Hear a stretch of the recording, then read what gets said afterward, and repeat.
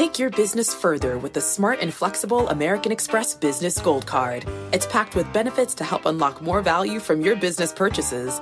That's the powerful backing of American Express. Learn more at americanexpress.com/businessgoldcard. Homes.com knows that when it comes to home shopping, it's never just about the house or condo. It's about the home. And what makes a home is more than just the house or property. It's the location and neighborhood. If you have kids, it's also schools, nearby parks, and transportation options. That's why Homes.com goes above and beyond to bring home shoppers the in-depth information they need to find the right home. And when I say in-depth, I'm talking deep. Each listing features comprehensive information about the neighborhood, complete with a video guide. They also have details about local schools with test scores, state rankings, and student-to-teacher ratio. They even have an agent directory with the sales history of each agent. So when it comes to finding a home, not just a house, this is everything you need to know, all in one place. Homes.com. We've done your homework. My mission is simple: to make you money. I'm here to level the playing field for all investors. There's always a bull market somewhere, and I promise to help you find it. Mad Money starts now. Hey, I'm Cramer. Welcome to Mad Money. Welcome to Cramerica. Other people want to make friends. I'm just trying to make you some money. My job is not just to entertain, but to teach and educate you. So call me at 1-800-743-CNBC or tweet me at Jim Cramer. Tonight, I want to share some of my accumulated wisdom. Believe me, I've been doing this thing for a long time because there are so many different things you need to balance in order to be a great investor that it can be hard to keep track of everything that you need to do. And a lot of this stuff is much more important than the day-to-day action in any particular session. Without the right discipline, the right framework, the right, dare I say, philosophy, well, you're going to get yourself into trouble. But I also know that big picture financial advice can be hard to process. A lot of it seems downright contradictory to most people. We tell you to have conviction, for instance, to stick with the companies you believe in. Then we say you need to be ready to change your mind on a dime when the facts change. You need to be cautious because it's so dangerous out there. But you also need to be ready to pounce on opportunities when they present themselves. You need to be skeptical. But you also need to know when to suspend your belief, your disbelief. You need to avoid chasing stocks that have run too much. But you also shouldn't care too much where a stock is coming from if you believe it's headed higher. You know the rules. It doesn't matter where a stock has come from. It's where it's headed to. Believe me, I get it. I get it. If you take all my rules literally, you're going to be running around in circles while tearing your hair out. I mean, how do you think I went bull? So tonight we're going to take a step back. Try to put all this discipline stuff into perspective. If you pick your own stocks, the thing you really need above everything else is good judgment. But obviously, good investing judgment is not the kind of thing anyone can teach you in an hour of television or even a year of television, for that matter. That's why I try to help you build good habits. I try to teach you better ways to think about individual stocks and the whole market. I try to give you the tools you need to develop your own judgment. All my best professors in college focused on teaching us how to think, not teaching us what to think. I've always tried to take my cue from them. I want to teach you how to be a better investor, not just tell you the stocks that I think are good investments. The problem is, that's a heck of a lot to process. So let's try to put it all in context. First and foremost, when you're managing your own money, before any other consideration, you need to know yourself. I've said this before, I'll keep saying it because it's so important. You simply can't know which stocks you should buy if you haven't taken the time to really consider what your own personal objectives are, and I can't decide them for you. Do you need to build up your wealth to ultimately make a major life-changing purchase like a home? Are you just trying to get a decent return as you save for retirement? Do you have money to burn that you're willing to take risk on more speculative propositions? Those are all different mindsets. So the truth is, there is no one-size-fits-all approach to investing, and anybody who tells you differently is either dangerously misinformed or flat out lying to you. Probably in order to sell you something. But far too often, people invest in the stock market with the simple, poorly defined goal of making some money. Yeah, all we want to make money. Everybody wants to make money. But how quickly do you want that return? What are you willing to risk to get there? How much can you even afford to risk in the first place? These are really important questions that you need to ask yourself before you start trying to pick any given stock. Why? Because without a clearly defined goal, you have no way to determine which stocks you should be buying. In other words, your 401k, your IRA, or brokerage account do not exist in a vacuum. If you're trying to save up for retirement, a stock like a Netflix might not be the most appropriate place for you to put your capital. On the other hand, if you already got a decent-sized nest egg set aside for retirement and you just want some capital appreciation, then Netflix and the rest of its fast-growing FANG cohorts, Facebook, Amazon, Google, now Alphabet, well, they all seem, well, let's just say they start to look a lot more attractive given that mindset. In short, before you can start making judgments about individual stocks, you need to figure out what your own internal yardstick is going to look like. That's the foundation of good investing judgment, knowing what you need so you can find stocks that are suitable to your particular needs. Let me put it another way. If you want to fly across the Pacific Ocean, you do it in an airplane, a Boeing 747. You don't try to fly across the Pacific in a Ford Fiesta. Now, if you want to pick up your kids from school, taxiing down Main Street in a 747 would be, I'd say, really impractical. In that situation, you'd be much better with that Ford Fiesta. How about if you're renovating your house, so you need to go to Home Depot for a metric ton of lumber and tiles and paint and maybe some power tools to get the job done? The Ford Fiesta is probably too small. There's no way you're going to fit it in a 747 in that packed Home Depot parking lot. But a pickup truck would be perfect. This may sound simple, even downright obvious, but it's the same way with stocks. When you're saving for retirement, you want low-risk holdings that will give you a slow and steady return. For those of you who don't have time to research individual stocks, you can't really go wrong with a basic, low-cost S&P 500 index fund that tries to mimic the performance of the broader market. Look, I've recommended index funds endlessly here, and I'm going to keep doing it because they are phenomenal. At their best, they help democratize the incredible engine of wealth creation that is the U.S. stock market. America's a growing country that's very business-friendly compared to the rest of the world, particularly the developed world. And when you buy an S&P 500 index fund, you're basically betting on the long-term performance of the U.S. economy. You know what you're betting on? You're betting on progress. Historically, that's been a very good bet. That's why I always say that you need to invest your first $10,000 in an index fund. Don't bother to try pick individual stocks until you have more money than that. Again, first $10,000 index fund. Now, if you're looking to make slow and steady money over a period of decades, that's a retirement investment really in a nutshell, isn't it? You might also consider certain kinds of individual stocks, especially consistent, steady Eddie companies with big dividends because of compounding. A 4% dividend yield may not sound all that spectacular, but even if the underlying stock goes nowhere, that 4% annual return will double your money in 18 years, thanks to the magic of compounding. Of course, not every investor is simply trying to fund their retirement. And even if you are, that may not be the only thing you want to do with your savings. This is another important point. You can have multiple objectives. You can and should have multiple pools of money. I like to break things up into your retirement portfolio, where you need to be pretty cautious, and your discretionary mad money portfolio, the extra money that you're not going to need in order to support yourself after late-stage capitalism has ground you down and you're no longer able to work. That discretionary portfolio is where you can afford to take more risks in order to generate faster profits. Make sense? But, mighty big but here, for the vast majority of people, your discretionary portfolio is going to be much less important than your retirement portfolio. Because it's not just retirement. If you want to pay for a house, you want to send your kids to college, you should take a more conservative approach to managing that money.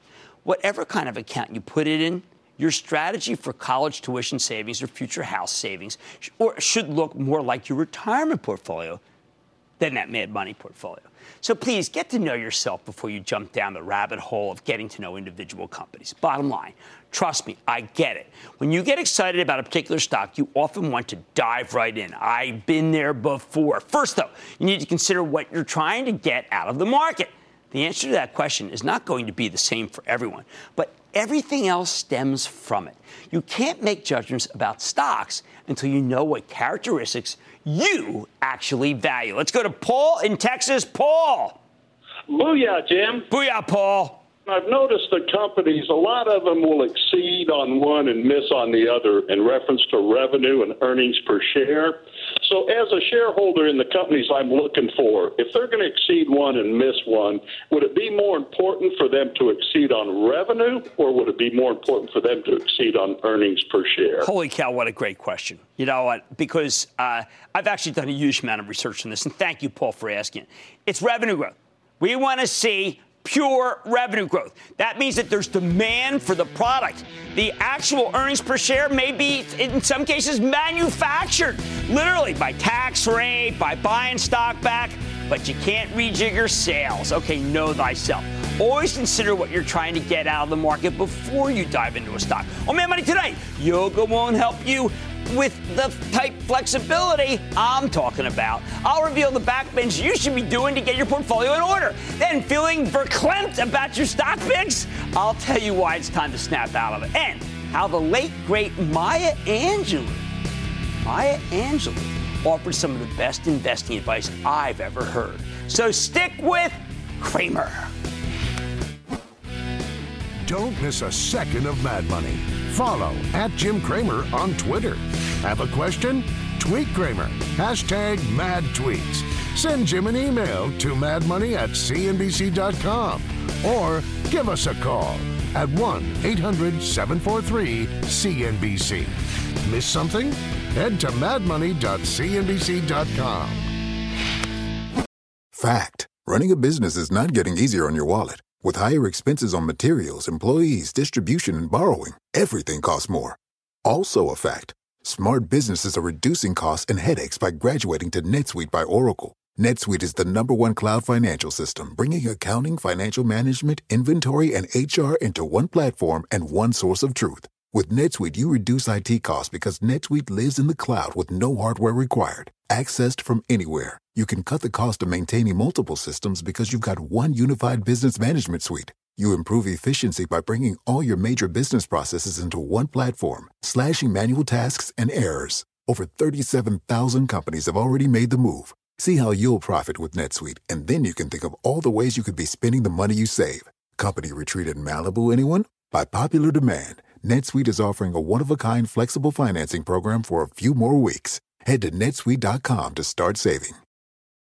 When you're hiring, the best way to search for a candidate isn't to search at all. Don't search, match with Indeed. Indeed is your matching and hiring platform with over 350 million global monthly visitors, according to Indeed data, and a matching engine that helps you find quality candidates fast. Use Indeed for scheduling, screening, and messaging to connect with candidates faster. Plus, 93% of employers agree Indeed delivers the highest quality matches compared to other job sites, according to a recent Indeed survey. Leveraging over 140 million qualifications and preferences every day, Indeed's matching engine is constantly learning from your preferences. Join more than 3.5 million businesses worldwide that use Indeed. Listeners of this show will get a $75 sponsored job credit to get your jobs more visibility at Indeed.com/madmoney. Just go to Indeed.com/madmoney right now and support this show by saying you heard about Indeed on this podcast. Indeed.com/madmoney. Terms and conditions apply. Need to hire? You need Indeed.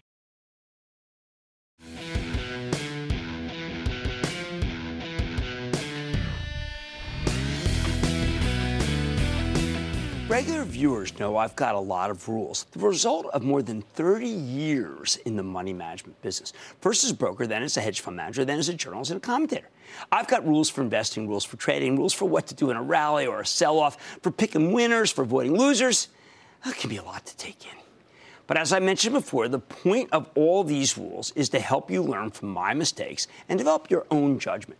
I just explained why you need to have a clear understanding of your own objectives before you start buying stocks, something more focused than merely trying to make some money.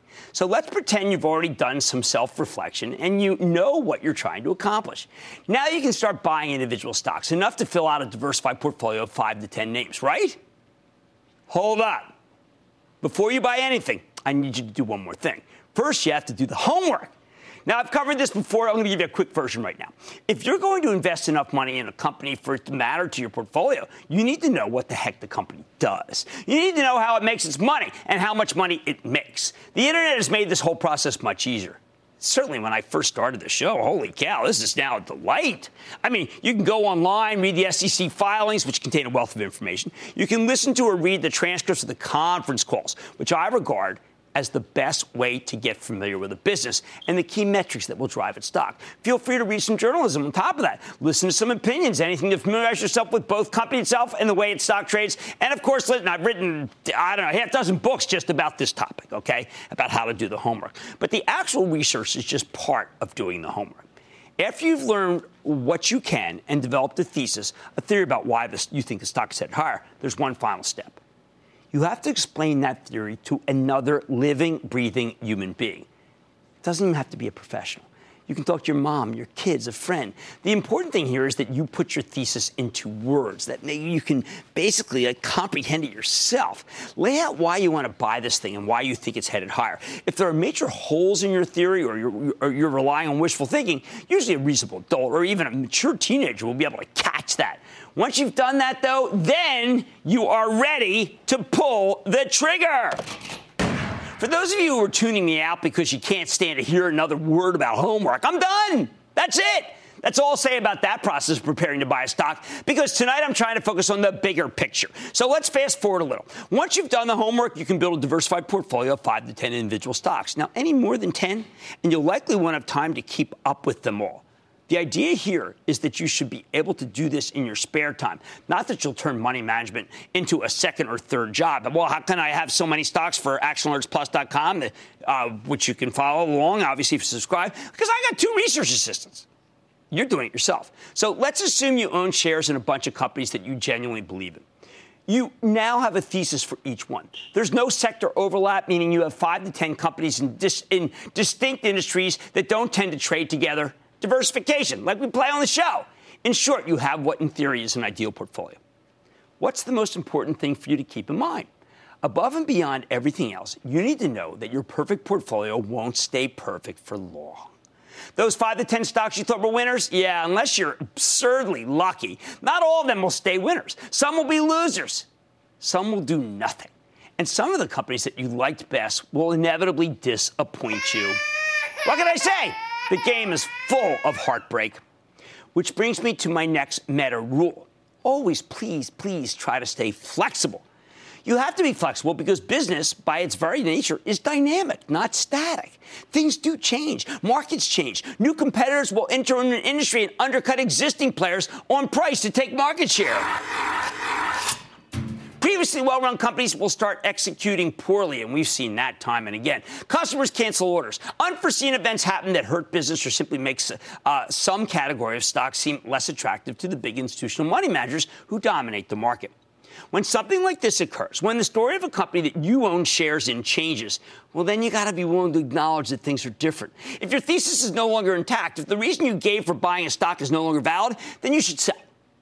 This is why you need to explain your picks to another person, so that you can recognize when your original idea has stopped being workable. That may sound straightforward, but for decades, so-called experts have peddled the idea that when you buy a stock, you need to be prepared to hold on to it until the death of the universe. How many times have you heard someone say, buy and hold, buy and hold? Well, I've got to tell you, that's nonsense. Don't get me wrong. I would love to buy a stock and hold it from here to eternity because the story pans out and the darn thing keeps going higher. But if the story doesn't pan out, or after a long time there are big changes in the industry, well, you got to be willing to sell. Sell. At least sell some. That's why I always tell you it's buy and homework, not buy and hold. I just wish a lot of the graybeards would adopt buy and homework. We'd save people a lot of money. Now, I bring this up because people hate admitting when they've made a mistake. And, of course, they hate selling anything because they're worried about taxes. But once we make up our minds that things are great for, say, Coca-Cola, we don't want the facts to get in the way of a good story, right? But you know what?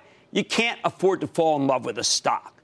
When you buy shares in a publicly traded company, you're not joining that stock in holy matrimony. You don't swear to stick with it in sickness and health, for richer or poorer. You don't need to go to a judge to get a divorce. It's just a piece of paper. So acknowledge when something's changed. If you buy a stock because you believe the underlying company is going to take a ton of market share and then it fails to do so, well, don't move the goalposts on yourself. Don't search for new reasons to hang on. Just get out of there. You must be willing to recognize that companies can take a turn for the worse. Managements make mistakes. CEOs make bad strategic and tactical errors every day. Heck, look, let's pick one. Let's pick Bed Bath & Beyond. You may know that one. It literally spent $5.4 billion buying its own stock back from 2013 to 2017, through 2017. And it was an ill-fated attempt to boost the earnings per share by shrinking the denominator, so to speak, and therefore take its stock price up. But it didn't really work. The company kept losing market share to online competitors like Amazon, and the buyback accomplished next to nothing. By the summer of 2018, Bed Bath had a market capitalization of less than $2.7 billion. They spent twice that amount on the buyback. If they'd simply put that money in a mattress, the company would now be worth twice as much. You know what their mistake was? The guys running Bed Bath & Beyond weren't flexible. They kept buying back their own stock in the mistaken belief it would help. Don't make the same error. When something goes wrong with the company you own, be ready to stop hoping and start selling. Listen, being unwilling to recognize a turn for the worse, as bad as it might be, almost always seems to lead to much larger losses than you've already accrued. The bottom line, let's bring it all together. Before you buy a stock, do some homework and come up with a thesis, a reason why you think that stock is headed higher. Once you own it, please stay flexible. If your thesis doesn't play out the way you expected it to, sell the darn stock. Don't keep bashing your head against the wall. Just recognize that things don't always go your way, and then sell. Move on. Liam in Massachusetts. Liam. Booyah, Jim. Booyah, Liam. Hey, I just had a quick question about index funds. Sure. You say with certain stocks, buy them at certain times, like monthly or quarterly or when at a good price. Does that apply to index funds? Because you say to purchase $10,000 Yes, but remember, what I'm really trying to do is make it so that you don't necessarily come in all at once. A lot of people just put the money to work. I actually like to space things out. Maybe try to catch when you get a real downturn. If you put all your money in before, then you can't take advantage of it. That's why I like to be flexible. Mike in Texas. Mike. Yeah, hi, Jim. Thanks for taking my call. Of course.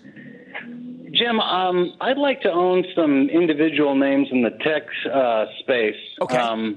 But I'm finding that the prices of these stocks are just too expensive. So I've started looking at some ETFs and some mutual funds as an affordable way to gain some exposure to these names. And I'd really like to hear what your thoughts are on the matter. What do you think? Mike, one of the things that I don't like about the mutual fund industry is they don't update what they really own. So they may be buying the same stocks that you think are too pricey. When it comes to an ETF, that's just actually all you're doing is homogenizing the same deal. So you either have to decide that the market's too rich or that group is too rich and therefore not to buy, or, of course, you just say, you know what, I'm going to take a long-term view and I'm not going to game it. And maybe don't buy all at once, but space out your buys. Matthew in Arizona. Matthew. Hey, Jim. This is Matt. How's it going? I am doing well. How about you, Matt? I'm doing good. Couldn't be better. Hey, I got a thing for you. Is it a good idea to invest in the government? If so, should it be a short-term investment or a long-term investment? Well, look, I mean, cash is short-term investments. Longer-term, you may just want to be able to take advantage of some higher rates and get in there and use the power of compounding. I think the conservative investor who is older should be thinking about Treasury. Some young person, and you do sound young, they don't fit. You need to take on more risk, not less. You got your whole life to make up that money if you do lose it. Before you own a stock, come up with a thesis on why you think it's headed higher. And once you own it, please stay flexible. Much more Mad Money ahead. There's not crying in it. There's not crying in investing. I'm telling you why it's time to take emotions out of it when it comes to picking stocks. Then, how the acclaimed poet Maya Angelou gave me some of the best investing advice I've ever heard. And I say there's always a bull market somewhere every night, right? And tonight, I'm telling you where to find it. So stick with Cramer.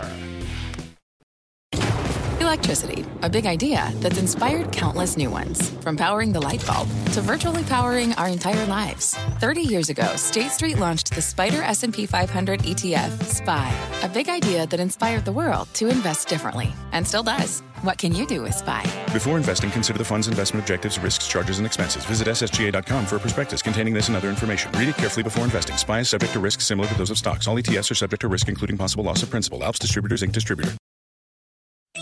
CNBC has quick and easy to understand business news updates at the open, midday, and close every weekday. Markets, money, and more from Wall Street to Main Street. I'm CNBC's Jessica Ettinger. Follow and listen to CNBC Business News Updates wherever you get your podcasts.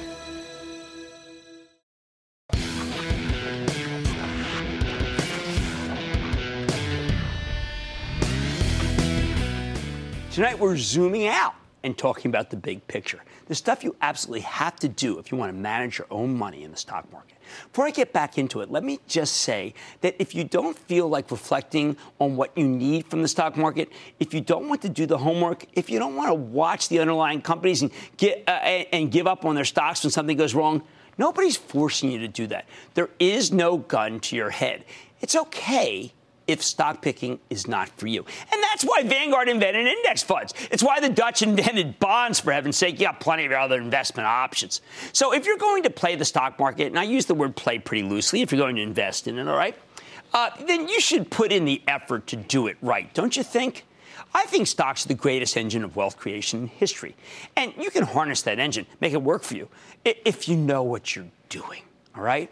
Now, a lot of this comes down to discipline, the stuff I've been talking about all night. But there's another ultra important component here. Call it the emotional side of the equation.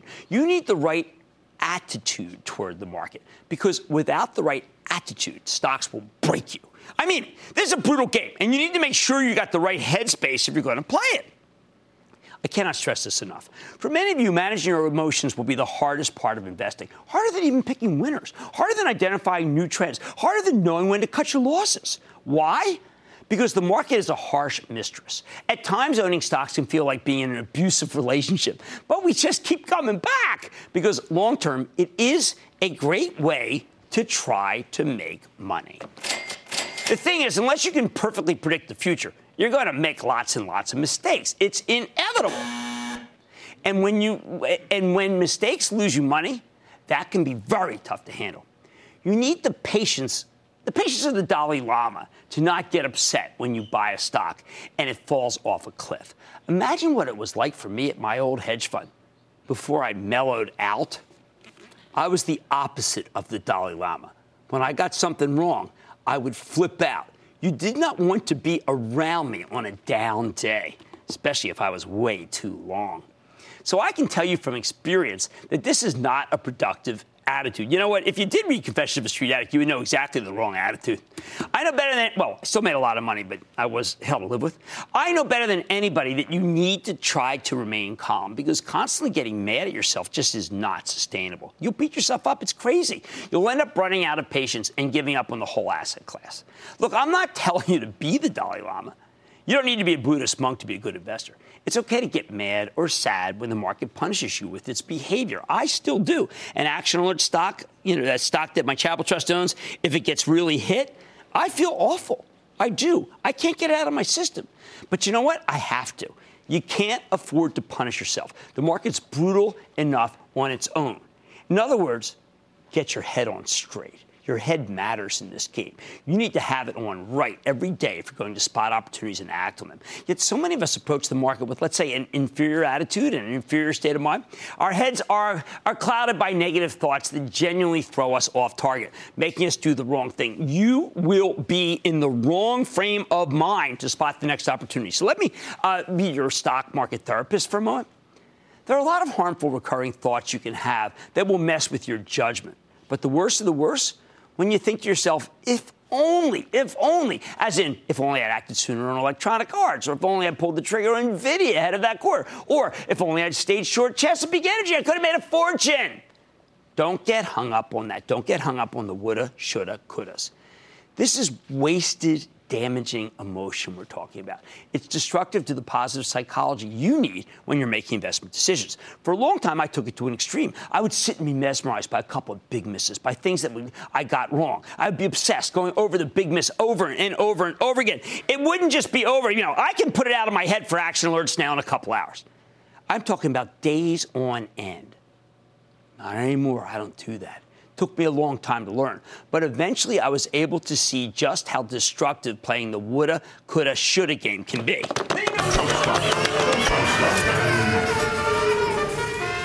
If you're an emotional guy like me, you may need to trick yourself into a more productive pattern of thought. I've had to build in all sorts of methods of tricking my mind into not playing this game, chiefly removing the stock from my desktop and my mobile stock list. Just going in on my, just taking it right off, okay? You look at it every day when you scroll down, you see it, it brings up that bad thought, get rid of it. Just clear it out. If you like it so much after you sold it, go buy it back, for heaven's sake. But don't tell me what you could have done or should have done. You didn't. Whether you walked into a big loss or missed out on a big gain, it's irrelevant. Stop beating yourself up, for heaven's sake. Bottom line, the stock market can be punishing enough. You don't need to make things harder by punishing yourself. Don't play the if-only game. If you need help curbing this kind of destructive thinking, go to that extreme. Take the stocks off your monitor or your portfolio watch, off your cell phone. You'll be surprised how much better your decision-making becomes when you stop the woulda, shoulda, couldas. Devin in Florida. Devin. Hey, Jim. How's it going? Real good. How about you, Devin? Good. What do you got? All right. So I'm 25 years old and maxing out a Roth IRA. And I know you've always suggested investing in low-cost index funds. My question is, should I be 100% of my portfolio in an S&P 500 index fund, or should I be using multiple index funds to build a diversified portfolio?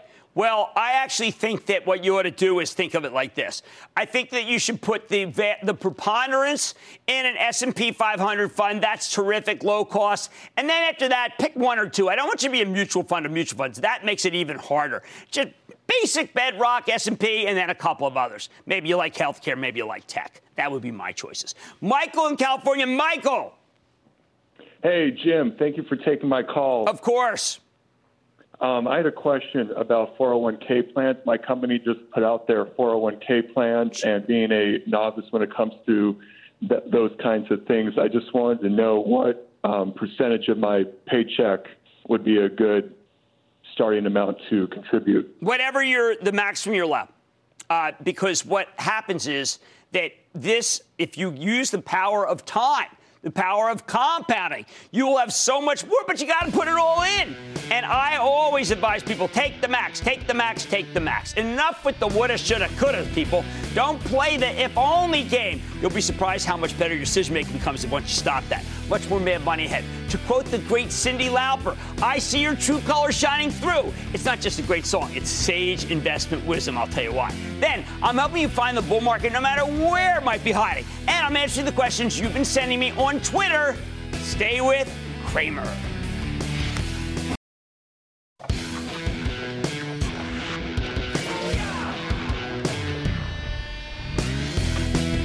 Let me give you a piece of advice that would have saved me a lot of cash and even more heartache back when I was running money professionally, but I didn't know it. This is some genuine sage investing wisdom from the late, great Maya Angelou. When someone shows you who they are, believe them the first time. Now, I know she wasn't actually talking about publicly traded companies, but man, if the shoe fits, wear it. All night I've been trying to hammer home important bedrock principles of investing, and this is another essential one. When some company shows you who they are, believe them the first time. Or to put it as bluntly as possible, when a CEO tells you that business is bad, take their word for it. Don't try to make excuses. Don't bend over backwards finding justification so you can keep owning the stock of a company that's not delivering. Just get the heck out, at least until the smoke clears and you can better assess the damage. The better I do for my charitable trust, it's because of this rule. The worse I do, well, you know what I'm talking about. Let me read you the rest of the Maya Angelou quote, because there's another really valuable insight in here. She continues, people know themselves much better than you do. That's why it's important to stop expecting them to be something other than who they are. All right, same thing holds true in the corporate world. A company's executives are almost always going to know their business better than you will, unless they're being ridiculously negligent. They have access to information you don't. They can spend 80 hours a week or more running their company. You have your own job, and even if you manage money full time, there literally aren't enough hours in a day for you to devote half of that time to a single stock in a diversified portfolio. That's why it's so important to listen to what these CEOs and CFOs have to say, whether on the quarterly conference call or when they come visiting on our show or even someone else's show. High-level executives, they are your best resource. I wouldn't have them on if I didn't think that. Don't get me wrong, you can't just take everything that comes out of a CEO's mouth as gospel. There are plenty of executives who are excessively promotional or who talk like they've had rose-colored glasses welded or directly onto their face. I find that what I'm really looking for are people who aren't wearing these, okay? These are actual rose-colored glasses. All right, anyway, I try to ask more skeptical questions whenever my cockeyed optimism alarm goes off during these interviews, because I don't want to I can't have you get snowed by watching the interviews that I do. Occasionally, CEOs can be misleading, almost never flat out dishonest, though, because lying about material information is a crime. So sometimes you need to take what they say with a grain of salt, if not a full carton of Morton's iodized. But the more cynical among you would be surprised by how many straight shooters you'll find at the highest levels of corporate America. I really believe that. I don't want to be too cynical here. And again, when we have someone on the show with a track record of being extremely candid or extremely reliable or both, I try to point that out. It matters. When honest, smart executives tell you that something's going incredibly awry, well, you should believe them. And when they say it's going incredibly well, it might be a reason to buy. This can be a very profitable strategy if you get it right. So let's take an example. When Mark Benioff, the bankable CEO of Salesforce.com, came on the show during the depths of the Great Recession and told us his cloud-based software company would be just fine, well, you had to grit your teeth and buy it. From November of 2008 to July of 2018, Salesforce gave you a 1,900% gain, and you had to get in it when he said things were fine. He was bankable. When Patty Doyle, the former CEO of Domino's Pizza, came on in February of 2010 and told us how he was going to turn things around, his stock was trading at $10. When Doyle retired in June of 2018, Domino's was at $282. Wow. These guys deserve the benefit of the doubt. If you didn't trust them, you missed out on some monster moves. And look, I don't want to be too proud here, but I said, hey, listen, I believe this guy. And that's what helps. It helps to have me say it, because I've thought about this a lot, and I've talked to a lot more CEOs than pretty much anybody in the world. More important, if management tells you something is wrong, well, you should take them extra special seriously. Specifically, when a company pre-announces a shortfall, you need to wait at least 30 days before you even think about buying that stock. A lot of people are tempted to buy these negative pre-announcement names as they're pummeling on to bad news, to new lows. They figure the bad news got to be already baked in. But in practice, I found that other than some rare exceptions, the opposite's the case. When business is so ugly that a company is forced to come out early and cut numbers, I think it typically means there's more bad news ahead, or they wouldn't say anything. Why? Well, it all comes back to Maya Angelou. When someone shows you who they are, believe them the first time. That negative pre-announcement is the first time. When management pre-announces a bad quarter, they're not just looking at the past. They're looking at the order book to their future. Believe me, if there were any hope that business would get better, the company wouldn't have to cut numbers between its regularly scheduled quarterly reports. If they thought that maybe something could get better, not worse, in the next 30 days, they just keep their darn mouths shut and wait. Yet pre-announcements signal ongoing weakness that's going to continue. That's why I recommend waiting that 30 days to see if anything improved before you even think about buying that kind of stock. And this will really keep you out of trouble, because I can count on one hand the number of times when things got better within a month. Sure, now you're going to miss some great opportunities. Like I said, maybe there's a half dozen. And sometimes the stock bottoms early. But most of the time, though, after 30 days, you'll have sidestepped yet another brutal leg down. I know 30 days sounds arbitrary, but I've done a lot of homework on this particular question, and I found that it usually takes at least a month for the bad news to get fully baked into the stock price, if not longer. The bottom line, sometimes it can seem like we live in a post-truth world where it's impossible to know who to believe on any particular issue. But even the most skeptical among you should believe executives when they pre-announce an earnings shortfall. Believe me, these people don't like slashing their own numbers. They do it because they don't see much hope of things improving by the time their company is scheduled to report its next quarter. So in the wake of a shortfall, you have to presume that the stock won't be bouncing back anytime soon. For the next 30 days, you should treat the darn thing as a falling knife. In short, even if you're not a huge fan of Maya Angelou's poetry, you should trust her investment advice. Stick with Cramer.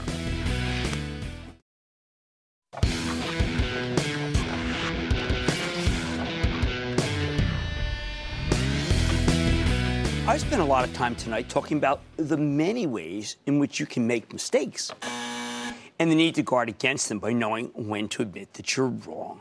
But let me be clear, the market can be just as wrong as any individual investor. The market makes mistakes every single day. So this is my next big picture lesson for you. Don't assume that the action necessarily makes sense. A lot of times stocks go up or down for the wrong reason, or no reason, or an outright stupid reason. When a company reports earnings and the stock goes down, there is a natural impulse to believe that the company must have disappointed It must have been a bad quarter, right? I mean, why else is the stock going down? You know what? Often that will be true. But it's not always true. Sometimes there are other forces at work. Stocks will go down on the initial earnings release, then bounce back when management explains things on the conference call, or vice versa, which is why I'm always telling you not to jump to conclusions until after you've listened to the call, which is a huge drag, but it must be done. Especially when we're in the middle of earnings season, with hundreds of companies reporting every day, the market makes a ton of mistakes. But it's not just about errors in judgment. The truth is that stock prices do not always reflect the underlying fundamentals, the actual facts and figures about how the business is doing. The fundamentals are a big part of it. Over the long term, I'd say the most important part, which is why I spend so much time focusing on them and how to understand them. But they are not the whole picture. You have to understand a stock market is, first and foremost, a market of stocks. And just like any other market, it's prone to all sorts of distortions.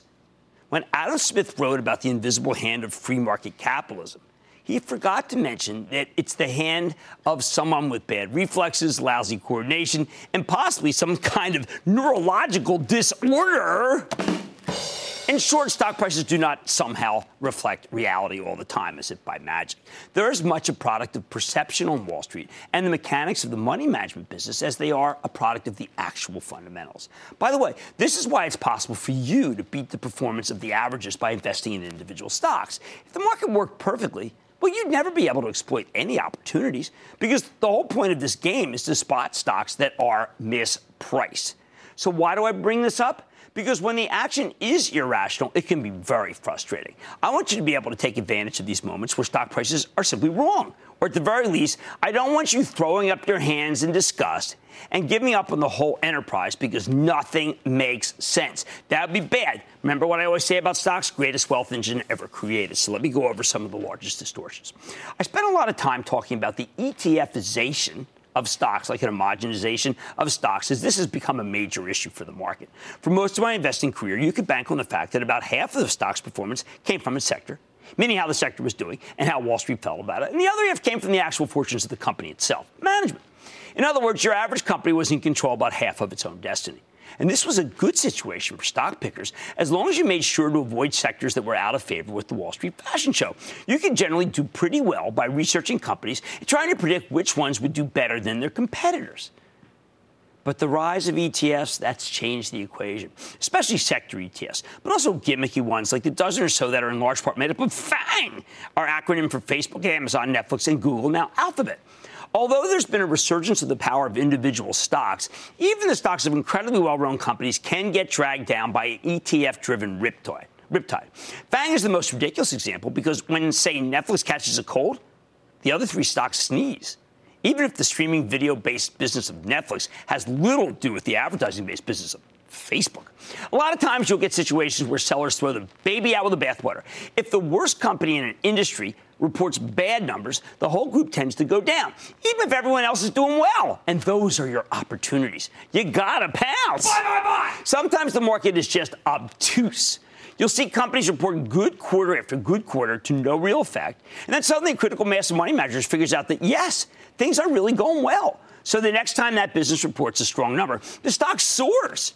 In those cases, you just need to be patient. The caveat here, though, is that sometimes when the market makes a mistake, it's not worth trying to fight it. Because while markets are often irrational, they can remain irrational for longer than you can remain solvent. To borrow a phrase from the late John Maynard Keynes, who, by the way, is an important economist who also is a very good money manager. Your goal here is not necessarily to be right. It's to make money. Sometimes that means being a little cynical about other people's expectations. But here's the bottom line. Don't just assume that stocks that go down deserve it. In the immortal words of Clint Eastwood in Unforgiven, deserves got nothing to do with it. The market is going to make mistakes. Your job is to recognize when it's doing something wrong and to try to take advantage of it. Stick with Cramer.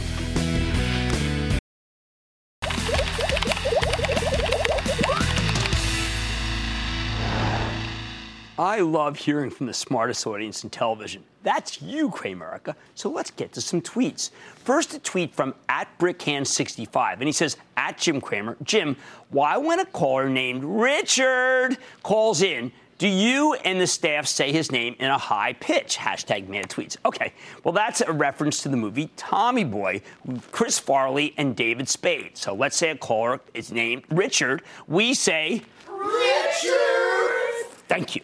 Now, a tweet from @Joka9_D_Souza, and he says, hi, Jim Cramer. Any advice for new parents investing in something for the newborn child? Right, education savings or tax-free savings. So many options out there. Do uniform gift to minors to get started. Then you can do some to state-by-state plan. But uniform gift to minors is the way to do it. And remember, buy growth stocks. Remember, they've got their whole lives ahead to make the money back. Buy high-quality growth stocks, the likes of which we talk about all the time on this show. Next up is a tweet from @StallCupWendy, and she says, @MadMoney on CNBC, I work with male teens, and they think you sound like Master Yoda. LOL. I'm learning, and so are they. Thank you, Jim Cramer, a.k.a. Master Yoda. You're awesome. @Jim Cramer. Okay. Yeah. All right. That's precisely why my wife loves me so much. Okay. And here's a tweet from @RussBenson5, @Jim Cramer. Jim, other than banks, who benefits from raising interest rates? Well, you know what? Not really many other companies. I think that as a corollary, when rates go up, people think that the economy's really strong, and therefore people buy the industrials. But the banks are the ones that benefit directly because they are able to charge you more when you go for a loan. They make more money from your deposits, and they lend them when rates are going higher. And now a tweet from @Joey_Drago_, and he asks, Jim, I absolutely love Get Rich Carefully. Will you be writing another book anytime soon? I got to tell you something. This is a very interesting question, Joey, because the economics of book publishing has changed rather radically. And I'll work my butt off on something like this. And I'll work most nights and almost every weekend. And then I'll read the book. And it used to be a very lucrative business to write books. Now it's just a labor of love. And I have other labors of love I want to perform, including my garden. All right, here's a tweet from Amy Calandrino, and she says, I may not always watch @MadMoney on CNBC, @Jim Cramer. But when I do, I take notes so I can do my research later. @NerdAlert, @MadMoney, hashtag investing. I have to tell you, whenever I'm out with people, and I will say this, reference this, because my late dad would always say this too, particularly some people who are, let's say, elderly who play the stock market, they always come out with these long lists of what they took down, and I absolutely love it. And they'll go over whether I like this, whether I like that. It happens all the time to me, and I just think it's terrific. I think younger people don't know how to write down on a piece of paper anymore. That's the difference. They are immediately putting it into their cell phone. They have no list because they have no pencil and they have no paper. Here's a tweet from @CleanPros1. And they ask, @Jim Cramer, hashtag mad tweets, love the show. Jim, can you explain annuity investments? I'm 43 with a decent retirement nest egg and term life insurers. Worth looking at annuities or better off individual stocks or ETFs? @Jim Cramer. I would say, and my friend Ken Fisher would have certainly been the big proselytist, but I would say pick individual stocks, pick ETFs. And term life insurance is a fantastic buy. So I think you're doing things very right. But I'd like you to be in control of your destiny. No fees whatsoever when you just buy individual stocks other than the commissions. And here's a tweet from @Gearhead531. And he asks, hashtag mad tweets. What is really going on with inexpensive stocks with high yields? For example, a $7 stock with 11% yield. Thank you. Love the show. Okay, what's going on there is a classic red flag, meaning that people have gotten way too complacent. And when a yield is when a dividend is that high, or distribution is that high, it is often unsustainable. I want you to be very careful of that kind of situation. All right, here's a tweet from @JStanley023, @Jim Cramer. Can you suggest some reading for a young first-time investor? I want you to go to Amazon, and I want you to hit up the name Peter Lynch, okay? And look at One Up on Wall Street. That's the book I cut my teeth on. It's the book that you can cut your teeth on. All right. Well, that's all our tweets, so stick with Cramer. I like to say there's always a bull market somewhere, and I promise I'll find it just for you right here on Mad Money. I'm Jim Cramer. See you next time. CNBC has quick and easy to understand business news updates at the open, midday, and close every weekday. Markets, money, and more from Wall Street to Main Street. I'm CNBC's Jessica Ettinger. Follow and listen to CNBC Business News Updates wherever you get your podcasts.